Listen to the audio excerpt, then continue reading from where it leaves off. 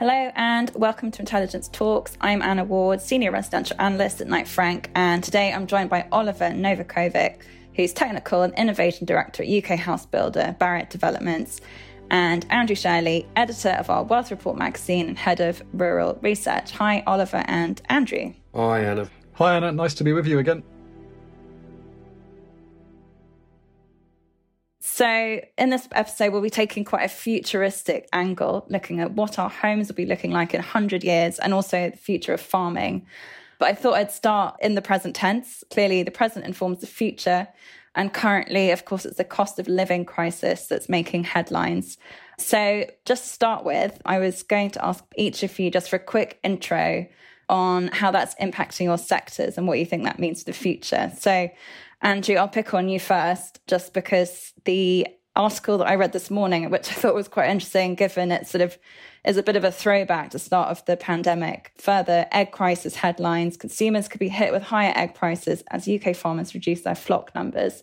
So just wondered what the sort of mood is from UK farmers at the moment and how that's impacting their plans for land and so on. Yeah, I mean, food is obviously one of the sectors that's being hit by the cost surges caused by the war in Ukraine. So grain prices have gone up, but also conversely, the cost of producing that grain has gone up for farmers. So their fuel costs, their fertiliser costs, these are all going up. So a lot of agricultural businesses in the UK, particularly those that rely on a lot of energy and a lot of feed, particularly the pork sectors, the egg sectors, the chicken sectors, they are really struggling at the moment.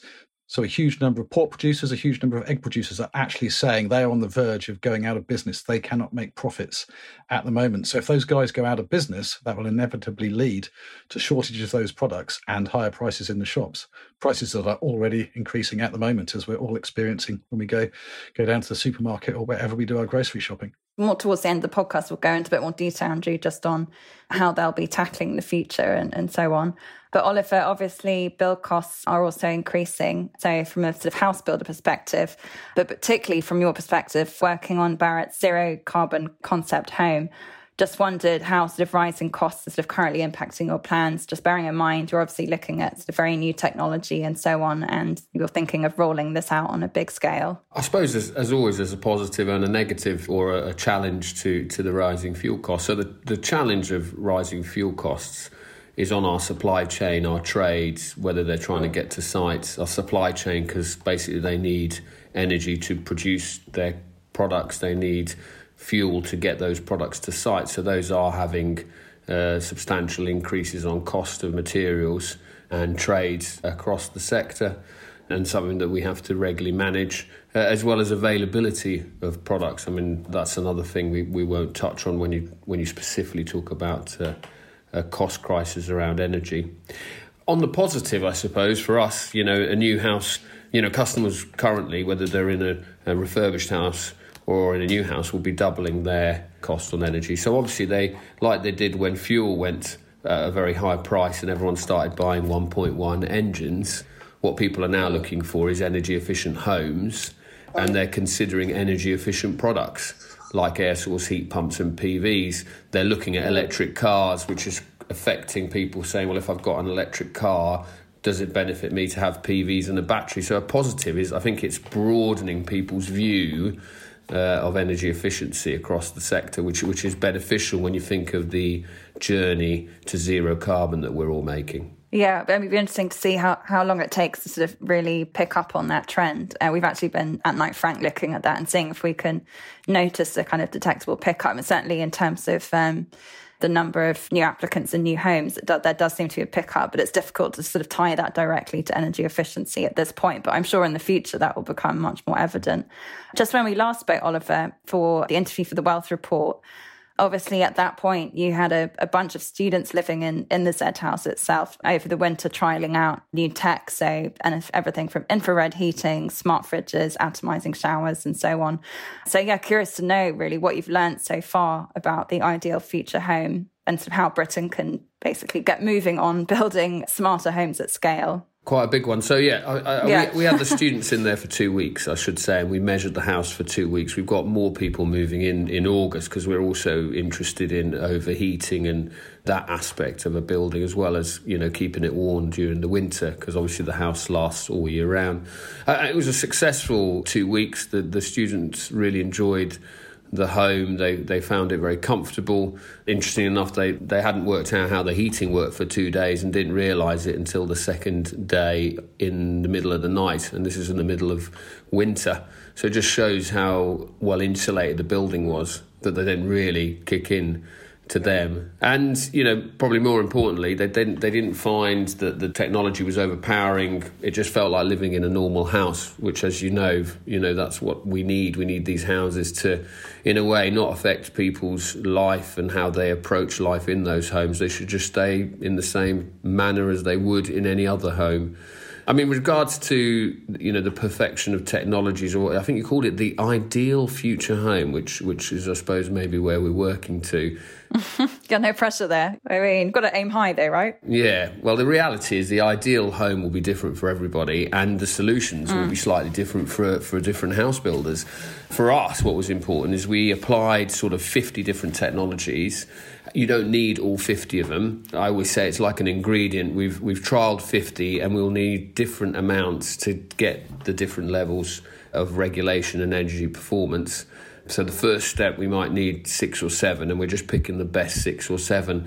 Are any of these things you're able to share at the moment in terms of, I mean, I know you're obviously probably at quite a kind of early stage on it, but anything you can share in terms of what you thought was particularly good, whether it was the showers, the fridges, etc.? So I suppose there's numerous goods. So one good thing was with the air source heat pump, a lot of people have this concern that they're very noisy, difficult to install. And actually, so far, I think people have been surprised because a lot of work's been done on air source heat pumps. They're very quiet.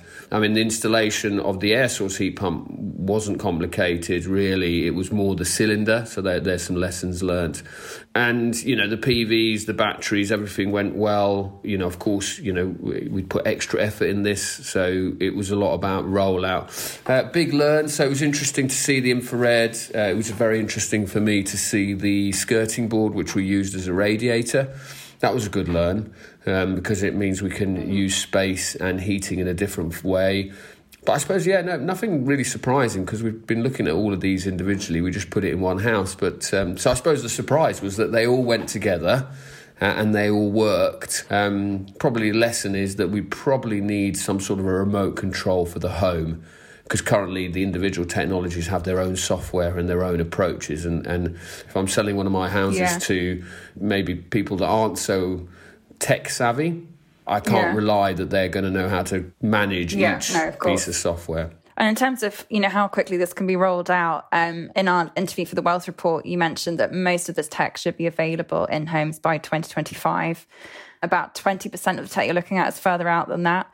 Is that still the case at the moment? Are there, and in terms of sort of when you can actually roll all of this out on a bigger scale? So, I don't think it changes. I think some of the tech, so the PVs and wastewater heat recovery, some of the tech is going to be here, or we're looking to use it with the next step change in the regulations, which kicks in the 15th of June of this year. The other tech's available, but we do need to do some careful consideration of rollout and scale up, more really around the skills and processes needed. I mean, we build over 18,000 homes, so we have to think very carefully about how we scale this stuff up. But it's available, and we're already trialling a lot of it to try and to learn that sort of information. And then some of it, it's sort of, it could be ready very soon. Some of the shower systems that we've looked at from the leisure centre, sort of leisure industry, those are being pushed through, and that's probably making up the 20% infrared specifically for residential. A lot of it was about, the time frame was more that a lot of the technology was from another sector.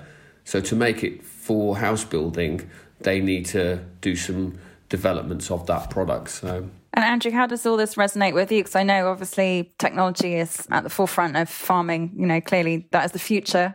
You've got AI on farms already and that kind of thing. I mean, in terms of, obviously, you mentioned at the beginning, farmers are under a lot of cost pressure. So how are they managing the cost pressure and also this sort of pressure to innovate and introduce more modern methods into their practices? Well, that's a really interesting question, Anna. And actually, although we are seeing lots of new technology being adopted, whether that's precision driving of tractors or indoor farming, vertical farming, actually one of the key ways that farming is going to cope with these cost pressures is actually to look back to the past and look back at methods of sustainable farming that were being practiced, at the time of the agrarian revolution. So actually getting animals involved in your system. So rather than having to rely on artificial fertilizers, you're actually fertilizing the ground naturally, not being so intensive, not growing the same crop on the same field for 4 or 5 years in a row, but actually letting those fields breathe, planting what we call cover crops, things like clover, that kind of thing, that put nutrients back into the soil naturally, because the soil is the underlying asset for any agricultural business, and you've really got to look after that soil. And we've spent too long not looking after our soils. So now actually we're learning lessons from the past that you can look after your soils and still keep good yields and actually still keep sort of similar levels of, if not higher levels of profitability. So while there is lots of exciting stuff in terms of tech going on, actually the fundamental thing is actually going back to how we used to farm hundreds of years ago. So it's an interesting contrast. Yeah, no, that is a good point. I guess, it sort of touches as well on sort of what we spoke about earlier, as Oliver was saying, this pressure to meet net zero carbon targets and so on. I mean, as part of that, though, do you think that emerging startups growing produce in indoor environments, will that be a big part of the future of farming? Will farming be indoors in the future? How much of a sort of share of the market do you think that will be realistically? I mean, it depends. It depends what sort of sectors you're looking at. Obviously, if you're wanting to grow wheat for flour that goes into pasta and bread and all of those sorts of things, you need millions and millions of tons of that. So that's something that's going to be really hard to grow indoors. You're still going to have fields for that. But for sort of higher value things like salad crops and fruit, it kind of makes sense to grow those near where your consumers are, so you can sort of cut down on the cost of fuel costs, having to drive these things all over the place. So I think that's where we're going to see a lot more innovation in terms of indoor farming. We're already seeing it in the Welsh Report. For example, we talked to someone who was doing it in Singapore. So to save having to fly in salads, you can now grow them inside in Singapore. And it also helps in terms of climate, because there's crops that you can't really grow all through the year outside in the UK, like tomatoes and strawberries, but bringing them indoors, you can grow them all year round, so consumers have access to what they want to eat all of the time. And previously, growing things in greenhouses was quite energy inefficient, because you had to heat the greenhouses using fossil fuels and expensive lighting. But now with the advent of LED lighting and some of these renewable heat technologies, whether it's solar or ground source, it's actually much more economical to grow things indoors in the UK. So it's hard to, coming back to your original question, to put a percentage on what will be grown indoors, but I think it will be a very high percentage of sort of higher value crops. Just to finish, Oliver, I was just going to pick your brains on when we spoke previously, you mentioned you're obviously looking at, and correct me if I'm wrong, but I think you're looking at some sort of quite interesting electricity circuit where you're looking at linking up the home and the car and making the whole process more efficient. But wondered if you might be able to spell that out for our listeners, just in terms of where you're at with that, having tested the house. Sure. I mean, and in a way, it's a nice circular link back to your cost crisis. So the key is, energy is very expensive right now, and that's impacting on customers. So the benefit with the PV is you create your own energy, but you have to pay for that. But the other thing with the PV is that, I'm sorry, just for people to be aware, you're talking about photovoltaics? Yes. PV? Solar panels create energy out of the sun. Obviously, that energy is direct energy, so it goes straight in either to the home or goes back to the grid. But actually, as a customer, and what we're looking to do is to be able to store that electricity, because if you store that electricity when it's really cheap to use electricity from the grid, and use the electricity within a battery when it's really expensive from the grid, you help the customer save quite a lot of money. You're helping them manage it's sort of a fancy economy 7 for people of my generation. So it sort of uses electricity when it's most cost effective, whether it's stored or from the grid. Now, the problem with batteries is they only really take a certain amount of energy into about 5 kilowatts, which is good and helps, but really you need more The more you get storage-wise, the better you can manage that energy. So a car has anywhere between sort of 50 and an 80 kilowatt batteries, and some even bigger. So you can imagine, instead of a 5 kilowatt battery, you've now got, let's say, a 60 kilowatt battery. So you've got 12 times the storage. And on our house, we've been able to use a technology called vehicle to grid. So we were able to store the energy in the vehicle and put it back into the grid. So you see what I mean? We could manage that energy better. Yeah. On our next project, which is in the Energy House 2, which is the biggest environmental chamber, I think, in the world, if not definitely Europe, where we're building a house inside. Whereabouts is that? Salford University again. Yeah. That is using what's called a vehicle to home. So we'll be actually able to use the battery to run the home from the vehicle. You won't use all 60 kilowatts because obviously you need some electricity in the car to be able to drive.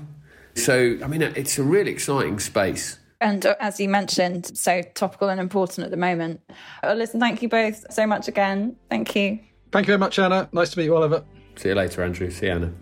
For more analysis, you can subscribe to our research note, which goes out every Monday, Wednesday and Friday. You can see our show notes for more details on that. And please do subscribe wherever you get your podcasts. And thank you for listening to this week's bonus Wealth Report edition of Intelligence Talks.